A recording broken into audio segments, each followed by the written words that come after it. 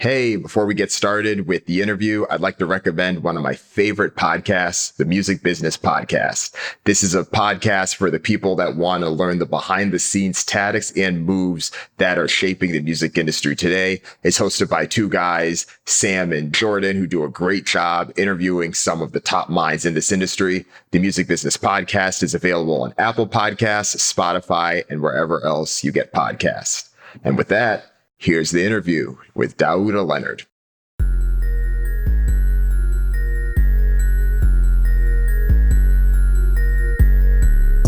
Hey, welcome to the Trap Little Podcast. I'm your host, Dan Runcie.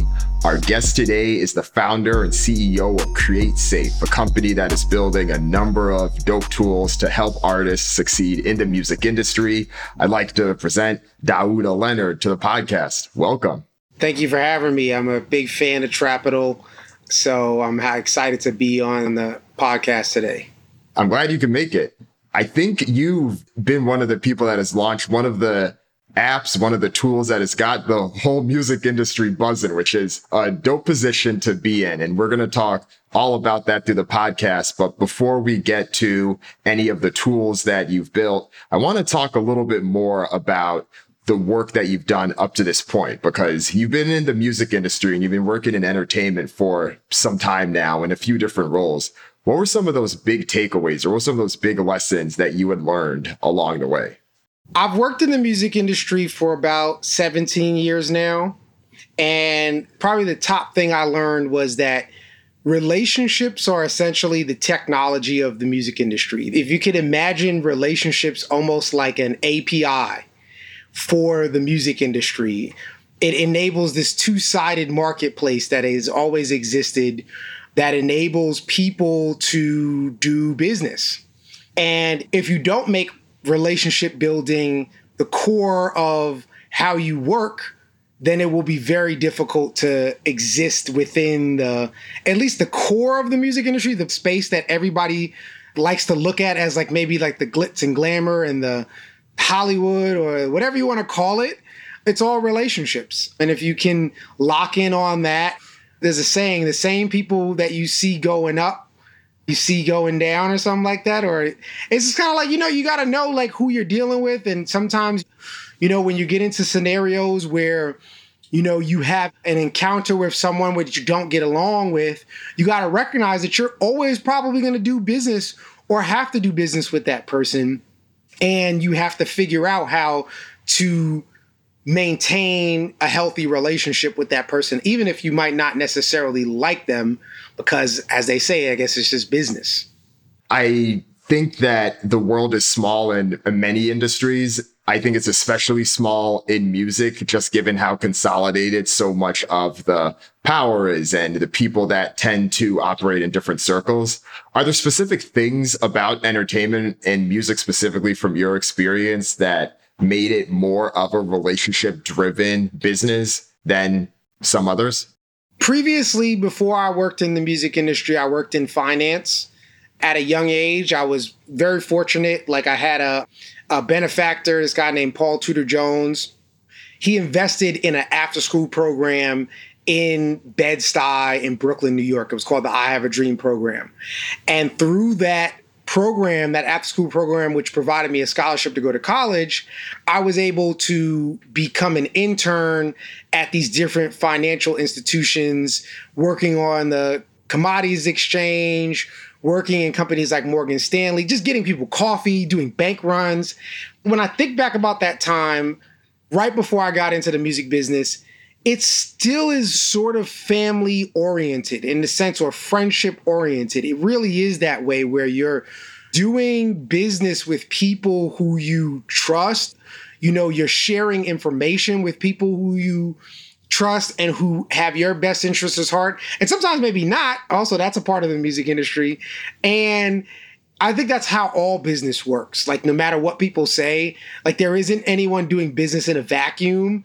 And the biggest business is done between people who know each other and who had history, because you're able to go, I'm going to call up my buddy and we're going to make this deal happen. That's what happens in the music industry. You're like, oh, I've now found this artist that I think is awesome. I'm going to call up my homie. He's an A&R at X label. I'm going to call up my homie who's a manager at this management company, creative director, whatever it is. And you're making plays in that way. And that's essentially how most industries are working. Like in the technology business, we wouldn't be able to have built CreateSafe to where it is now if I didn't have a friend, this guy named Costa. I met him at Red Bull. He was the artist liaison. He was like in the artist marketing services. And after he had left, he had started to like delve more into the tech space. And he was from the San Francisco area. And one day he calls me and he's like, Dada, I met this guy. He's saying that he's building something called the Creative OS. And at the time I had told him about CreateSafe. And he was just like, you guys got to meet each other. And he's coming down to LA. I'm going to introduce him to a couple of people. And we went out for dinner. And we got on. It was full-on relationship. And this guy, his name is Funky. That's his nickname. I'm just going to refer to him as Funky. He's our CTO. And Funky was like into music. He was into Soulection. He knew the Soulection guys. And it was like this moment of being like, yeah, we all are speaking the same language, even though he was from the tech space. And that's how we've been able to build this company. So once again, it's like all relationship-based building. And I could see a lot of comparisons too, even from your first career journey in finance with some of the elements that are in CreateSafe now. It's taking the financials of the music industry, the way it relates specifically to artists and in the future, other parts of the business as well, but really trying to provide some of that transparency. And I feel like that's one of the main problems that you wanted to solve with CreateSafe. You wanted to create an opportunity for artists or other people to just have a better idea of what success looks like. Essentially, like 2016-ish, 2017 rolled around, and personally, I was coming off of the success of DJ Snake having released his first album in 2015, and we had close to like 4 or 5 billion streaming records at the time. Was that the album that had Lean On it? Well, Lean On was on Major Laser's album, but it was one of the records that happened during the same time period. So we had Lean On. We also had records like Turn Down for What and You Know You Like It, which were equally, they were big, kind of like culturally defining dance records. And then the big middle and You Know, Let Me Love You were off of Encore. And so we had achieved a ton of success. And that was like, you know, at that time, it was like, wow, we did it. Like I met DJ Snake in 2007. So from 2007 to 2015, that's 8 years of work. People probably look at DJ Snake sometimes and they think, oh, it was just like, it happened like that overnight, blah, blah, blah. It was like, no, that was 8 years of work. And so 2016-ish, 2017 rolls around and we start looking at the statements. We start looking at the success and we start asking questions. And that is the impetus really a lot of times for what started as CreateSafe, which was like, how do we as individuals accurately measure the value that we created? So did you feel like there was a disconnect in terms of the value you were creating, but DJ Snake or others not being able to realize that? Totally. I think it's like this moment where you recognize as an artist, as a manager, as a producer, all these things, when you're not necessarily on the label side, you start asking questions like, well, what is this all supposed to amount to? And what is stopping me from seeing the same thing that the record labels may see? And that's where we set out to build these tools. You know, I went and my best friend from childhood, I've known him since I was 5 years old. His name was Longa. I called him up. I had recently gone to visit him in South Africa. He was working at Deloitte and he had this like consulting background, totally different from my background, just like Funky's totally different background. And it was like, hey, here's the challenges that we have. And I know that there are tools that other people use in other industries. And if you think about a company like Deloitte or McKinsey, they build software to understand how to value their client's business and create value for their clients. And so that's why I went to Long and I was like, yo, these are the challenges that I'm having.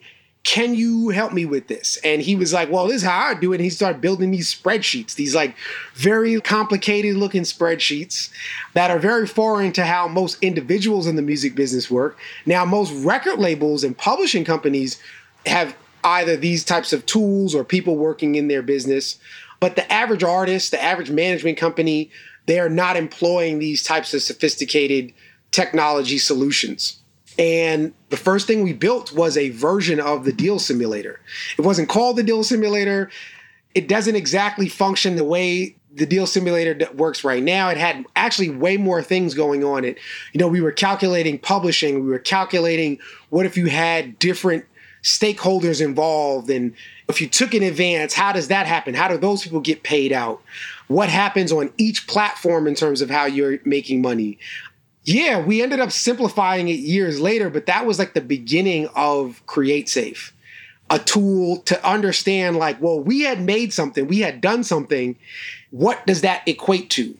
With some back of the napkin math. Why do you think that so much of that modeling and that ability only existed in-house at these companies and it wasn't either available or that those outside weren't creating this before? Education. Once again, I talk about having been afforded the opportunity to go to higher education and study. I studied computer science and management information systems. And my friend Longa, he went to Morehouse and, got his MBA. Not saying that college and university is everything, but those are the places where you get to understand that these systems exist. And then if you go and work at some of these companies, forget just working at a record label, if you go and work at Goldman, if you go and work at Merrill, or, Merrill doesn't exist anymore, but if you go work in these companies, there are these training programs where you get to learn how these systems analyze and build the models for what value people are creating in any industry. Of course, in the music industry, which is a 100-year-old business, you're going to have those systems in place. Why wouldn't you? You know what I mean? It's a 100-year-old institution. If you look at UMG, Sony, Warner, these are companies that are owned by either larger corporate entities. Actually, they're all owned. Sony Corp owns Sony Music. Vivendi owns UMG, and Access Industries owns Warner Music Group. And these are big media companies that are public media companies. So they have to employ these sophisticated technologies. Their systems are built off of IBM and SAP and ERP systems that have existed for 40 years before we even needed to think about what streaming royalties were. So it's not really some underhanded thing going on. It's that's how they function. But why would individuals function the same way? It costs hundreds of thousands, if not millions of dollars to have those systems in place, period. It's expensive. I mean, you think about the amount of work that goes into something like a Bloomberg terminal, right? And just the cost and the expense of that. And we're talking about similar type of systems in-house, and the ability to be able to create that outside is key because that's how information and that's how the entire industry levels up. I ended up working at Paul Tudor Jones' company, Tudor Investment, in college and right out of college, and I was building computers for traders. We were putting Bloomberg terminals. So I understood how much money they were spending to make these systems so these people could go and trade and create these portfolios that are worth billions of dollars to create value for the common person, for the person who's I want to put my money into this retirement fund. The average person who works at the police force or the teachers union, of course you need sophisticated systems because those people, their lives are on the line. Their retirements are on the line. And so for us, we're we need to make those systems for the artists. And it's overdue. It's long overdue. I'm glad that you've done it. And it's interesting because you launched the record deal simulator a few months ago, and there was quite a bit of press about it. And I think one of the interesting things was that it was clear that you wanted to give an objective lens towards what is happening. You're presenting the facts and you're showing how money is recouped, who makes what, but you're not necessarily painting this in this way where this is intended to be an artist-friendly tool, or this is intended to be a distributor-friendly tool, or what have you. And I'm curious, what was the decision behind that and why you felt like that was an intentional decision, if it was one? Yeah, it was definitely an intentional decision. We've seen a lot of the commentary. We've talked to a lot of different people, and sometimes people are saying, well, why didn't you put this in there? Why didn't you put that? Or why didn't you do this? And what are some of the things they wanted you to put in there? Well, some people have asked about publishing, which we're on the way with that. Some people have said, why do you label advances as costs, not profit. But back to your point, from a product standpoint, when you're developing product, it is very important that you have a minimum viable product. That's one of the first things I learned when I started going about this process, right?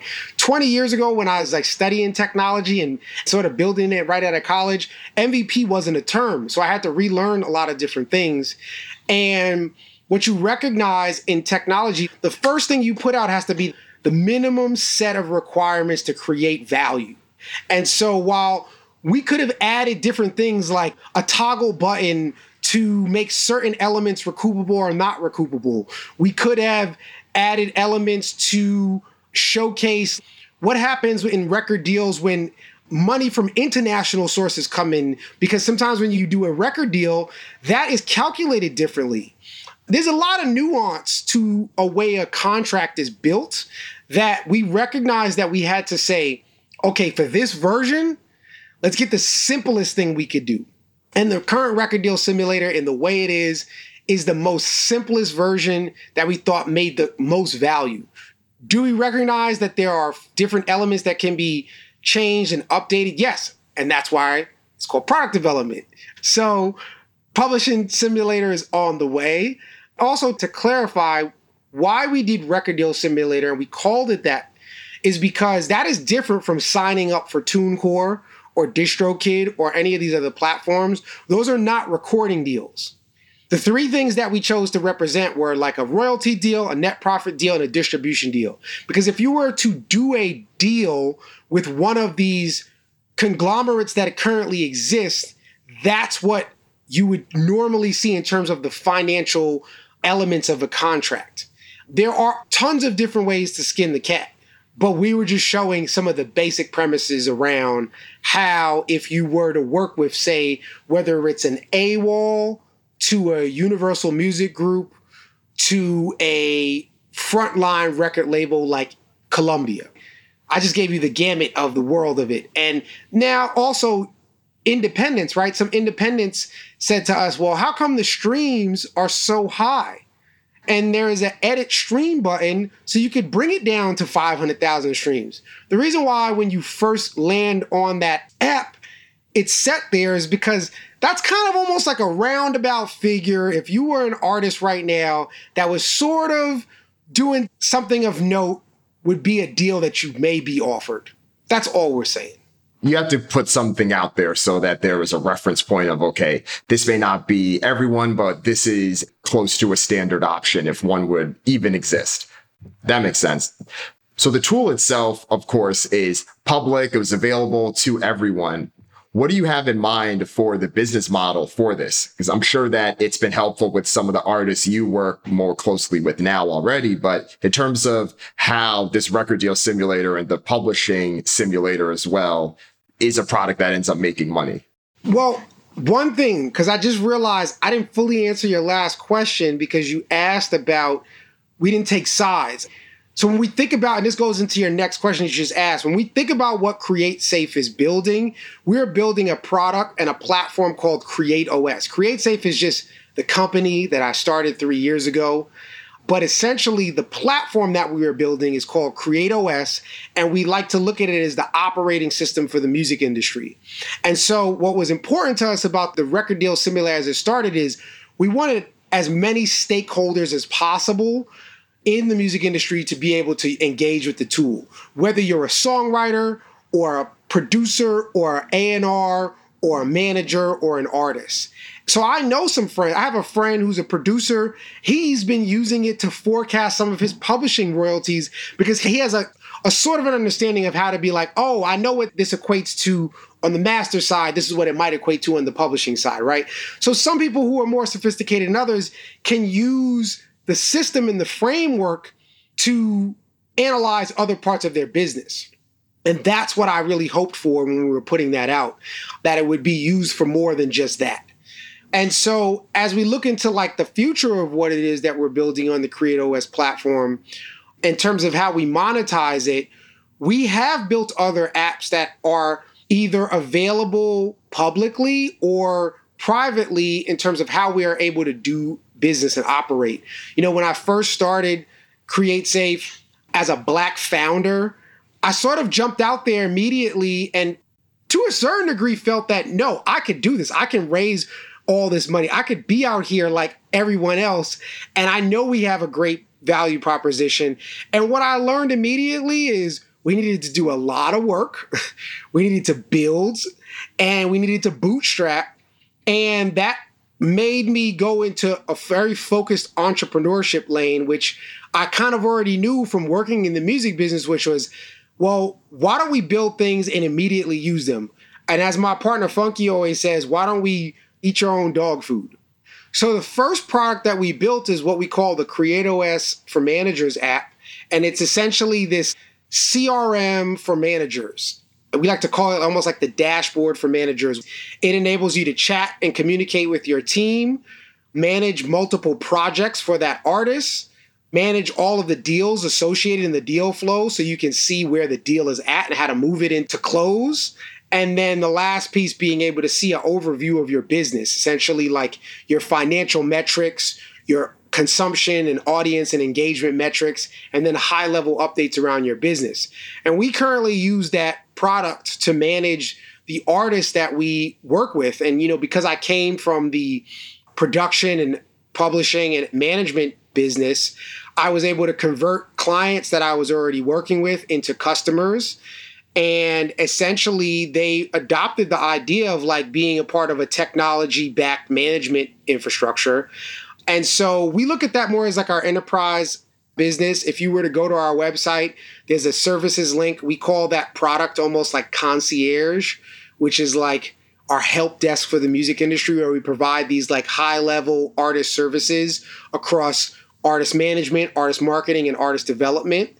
And in a very like hybrid management model in terms of a business model. Not everybody applies for that kind of working relationship. That's how we've been able to fund the company continuously, like turning my previous management business into a technology company.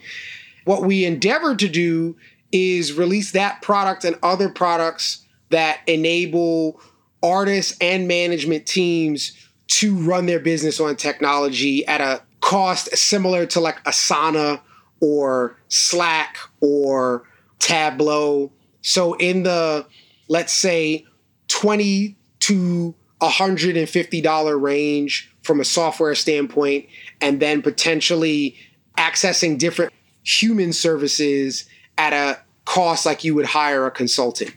So we're still developing that business model, and we work with different people like Grimes, another new artist named Y Balloon. We still do some traditional management business services like with artists like Blood Pop and Hana, and then other managers like John Tanners, who is a partner. He's not only the president, but he's also a client.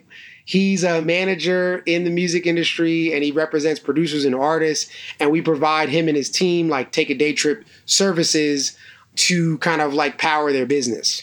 And additionally, we're also white labeling different features in this CRM to other management companies, one of them being a company called Hallwood Media, which is a good friend of mine. His name is Neil Jacobson. He is one of the most brilliant A&R management executives, and he started a producer-songwriter management company this past year, and we've white labeled one of our A&R products to his team, and they're starting to use that. So it kind of like I say, functions along this kind of like platform business of building and developing different applications for different stakeholders in the music business. But we are moving towards putting out a product, an official product that everybody can sign up for and start using it like late winter 2021, spring 2021. It's a smart vision because the freemium model, which I think works quite well with what you're doing, you have this public tool that is available. You're going to have more public tools that are available. That is not only helping the broader community, which is your ultimate goal, but is also lead gen because, as you said, there are going to be a select few artists that are going to want a little bit more beyond that. It's not going to be everyone, but those that do, you are willing to be able to meet them where they are with one of your concierge enterprise services. And you already have the use cases as well to prove that with what you've been able to do with Grimes and with others. I think that will serve you well. We're very excited. I think the first 2 years were like, oh my God, like, what are we doing? No one was listening. People were laughing. People were confused. And I think last summer it really clicked into place once we deployed the first managers app.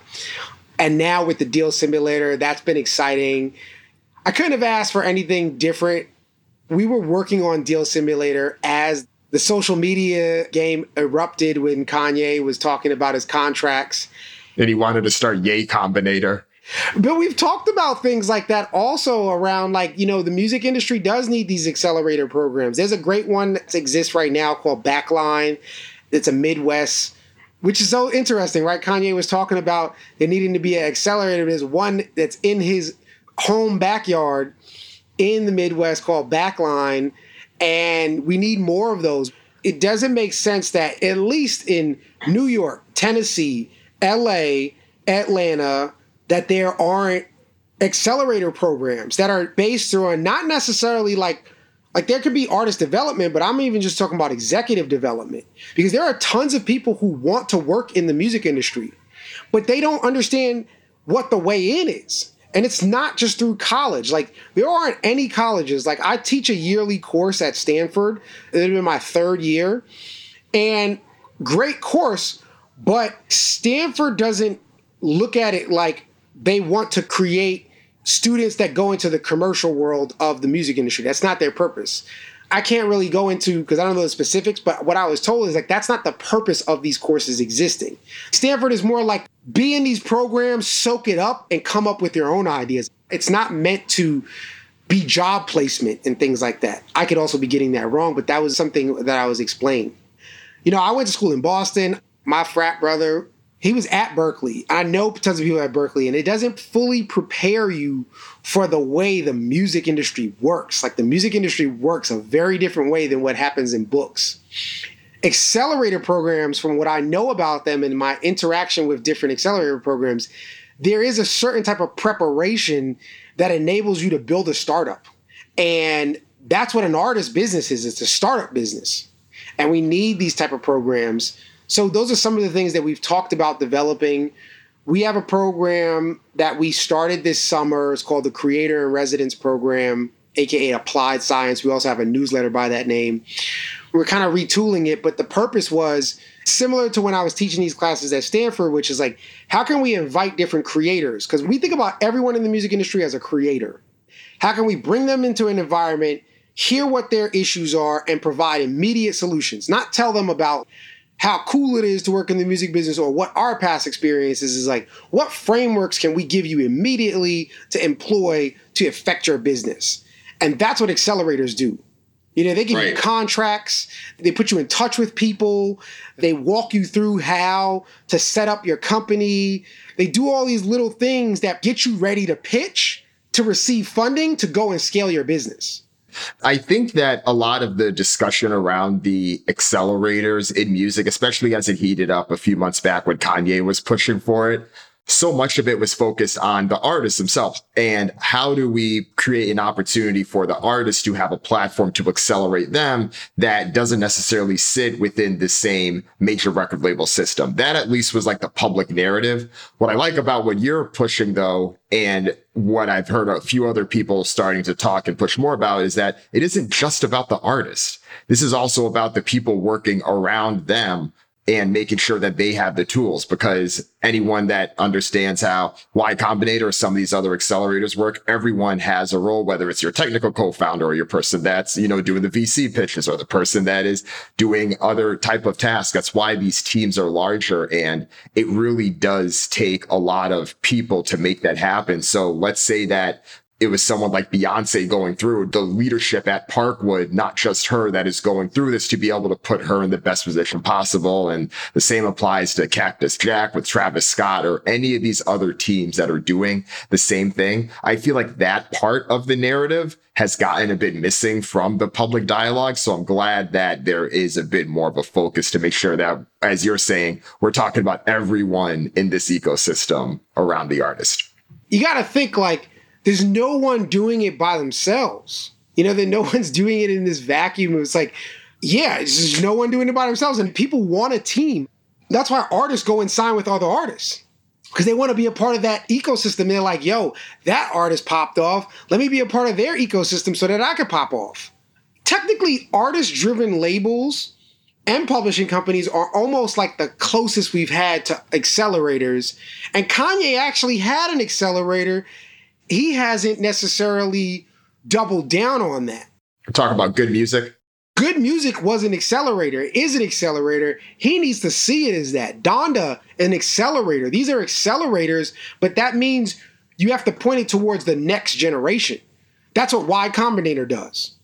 Do you think part of the problem there is that there's just so many resources and time, and that a lot of the focus isn't given to these artists run record labels that it could? Because I look at someone like Kanye, he's starting a label, but in many ways, everyone signed to that except him, where he is still trying to fulfill his deal and do everything else. So it's like there's only so many resources. So it's great that, yeah, I know he had Pusha T as the president, but Pusha T himself also had a whole number of things. So at least in my opinion, these things end up being a bit more like a collective than truly being the organization that drives and grows and has the power that they could. To the first thing you said about there maybe not being I'm paraphrasing, and I'm going to say it was more like not being enough resources for that artist once they start this company. An artist is an original entrepreneur. Entrepreneurs are artists. Like Steve Jobs was an artist. Elon Musk is an artist. These people are artists, but they understand the art of business, or they essentially are able to access people who are artful about the business. Artists are incredible entrepreneurs and business people. They're some of the best business people because they create value right at the gate, like by themselves. They could sit in a room, some artists, and make tons of value and make a full business on their own. But just like the startup world, they need a team. They need a COO. They need a president. They need a coding team. What is a coding team? That's their producers and songwriters. What is the COO and the president? It's like their manager. It's like an agent. You can swap out all these names, these positions, and turn them into the music industry easily. So they need the same things. And so, yes, when someone goes and gets a joint venture at one of these big companies, they need to be surrounded by a team, plain and simple. So we just have to ask, are the resources there in the major label or the major music company world to provide to these people when they give them those deals? If they're not, are the people that are already managing these artists, are they equipped, or are they tapping into the world outside of themselves? And I take it back to like Black people. If you look at the latest Goldman Sachs report, hip hop R&B is the number one. That is a result of people who have come from inner city communities who look like you and I, and essentially are creating massive amounts of value. And guess what? You and I went to college. They need to hire people just like that. There's places like Morehouse. There's places like Wilberforce. There's places like Howard. There's places like Spelman. You can name all these amazing HBCUs that there are amazing people coming out of them, and also non-HBCUs. I went to Northeastern University. There was tons of Black people who went to Northeastern University who are very smart, who are part of NSBE. To me, Afrotech is just what NSBE was when I was in college. So we have these geniuses, but we have to tap into them. We have to look at those people as amazing assets and not look at them as like geeks and nerds and people who don't speak our language, because they speak our language. We're from the same neighborhoods. There's huge potential there. It reminds me of something else that Kanye said. I believe it was in one of those interviews that he did with Charlemagne, where he's talking about how people go to business school, but they go to take jobs at one of the top consulting firms, or they go work for one of the CPG companies that are pipelines for them. But it's like, well, why aren't MBAs working with Travis Scott? Like, that was the question he posed there. And that's the ethos of this. So I hope you all can push that forward. I think it's dope to see it's overdue. All these artists got to pay those bills to those people, got them degrees. And you know, those degrees cost a lot of money, hundreds of thousands of dollars. If it wasn't for Robert Smith, for the class of 2019, those people would be in serious debt. Especially with the job market the way that it's been during the pandemic right now. I want to switch gears a bit and talk a little bit about you personally and some of the investments that you've done. I know you're an angel investor and you've done quite a few in a few different companies. How have you gone about that? And does any of how you approach Create Safe and how you approach the music industry impact how you approach investing? I invest in what I'm passionate about, similar to how I've approached working in my career. One of the first companies that I invested in was a business called Wexler's Deli. It was friends of mine who I believed were really good restaurateurs. And they say like the restaurant business, don't invest in it. But I wasn't investing in the restaurant business, more so I was invested in friends who I thought were talented and I liked their food. And I also believed that they were building something bigger than just a restaurant, like it was a brand. So I also believe investing in brands. I have a friend, he created this thing called Primal Branding.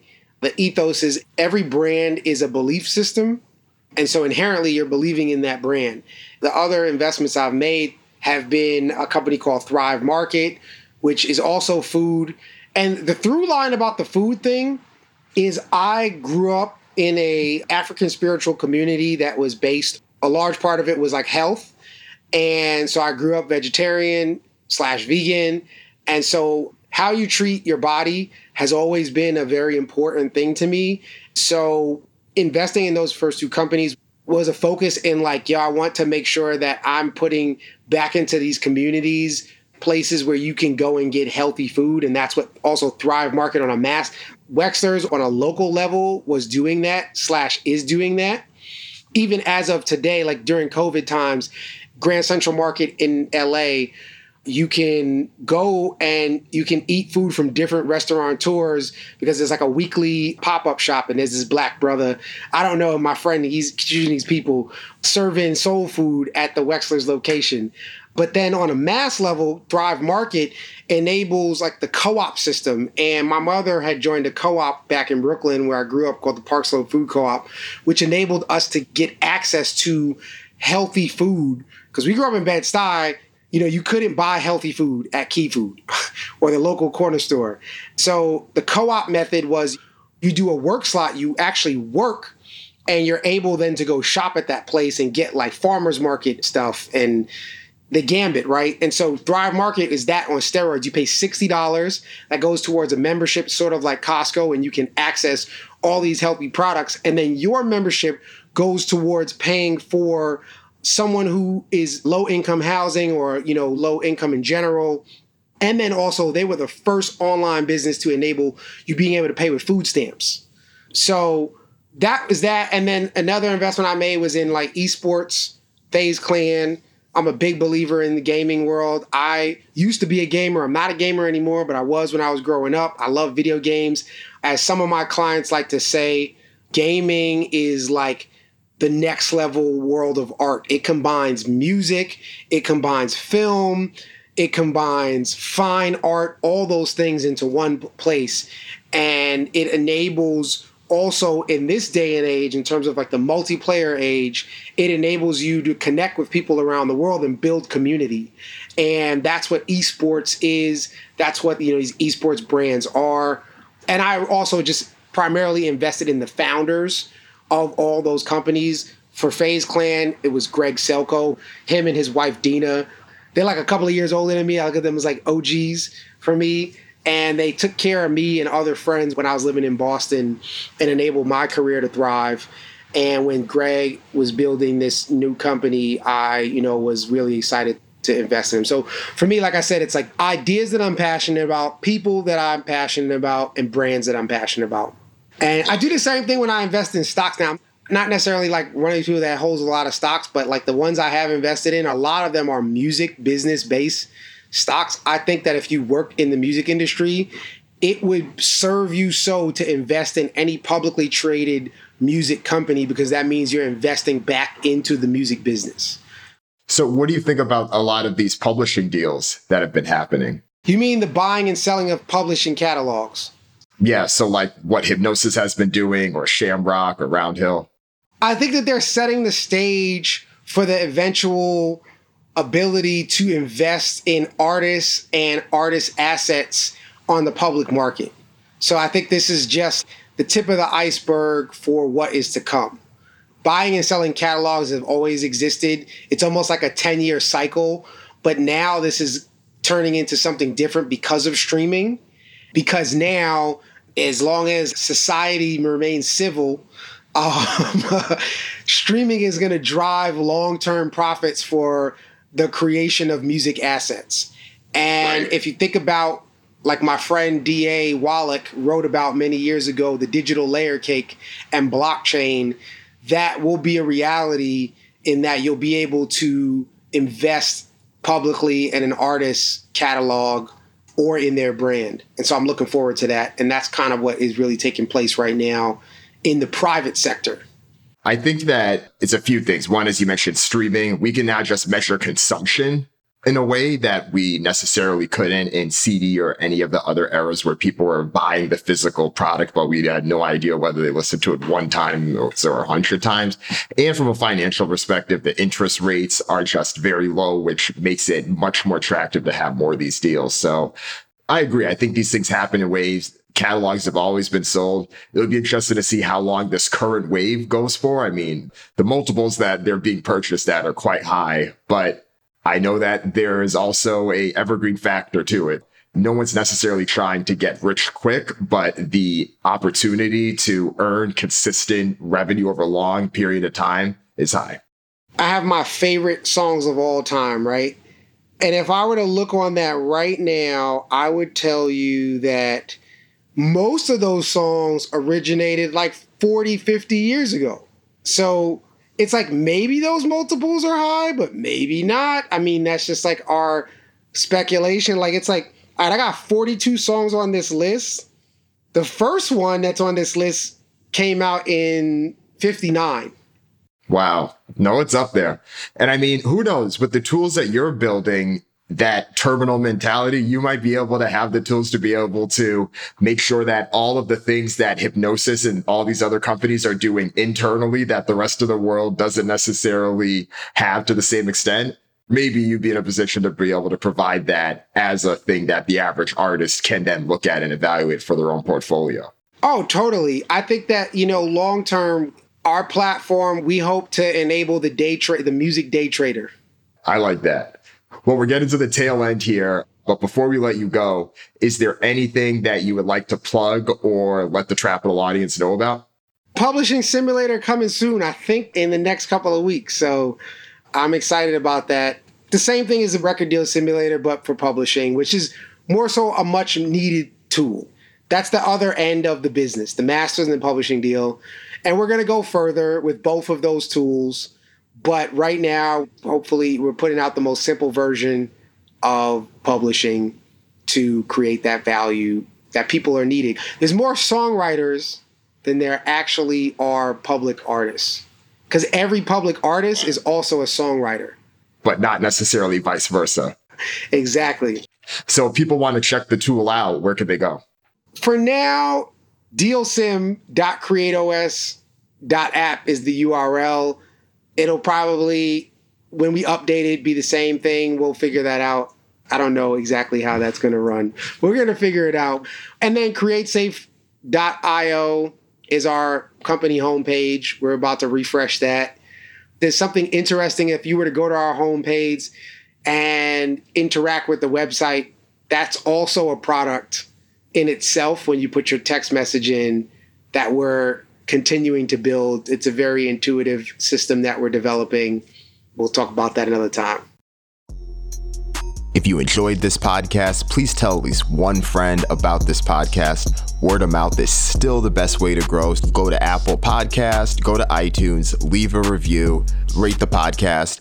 I will screenshot and share the podcast ratings on Twitter and Instagram. That can encourage more people to share the podcast. And if this podcast is your first introduction to Trapital, then make sure you check out the rest of the content. Go to trapital.co. That's trapital.co. Sign up for the weekly newsletter, get all the content there. And also, shoot me a text. That's also a great way to stay in touch with Trapital content. You can text me, Dan Runcie, at 415-234-3074. Thanks again. See you next week.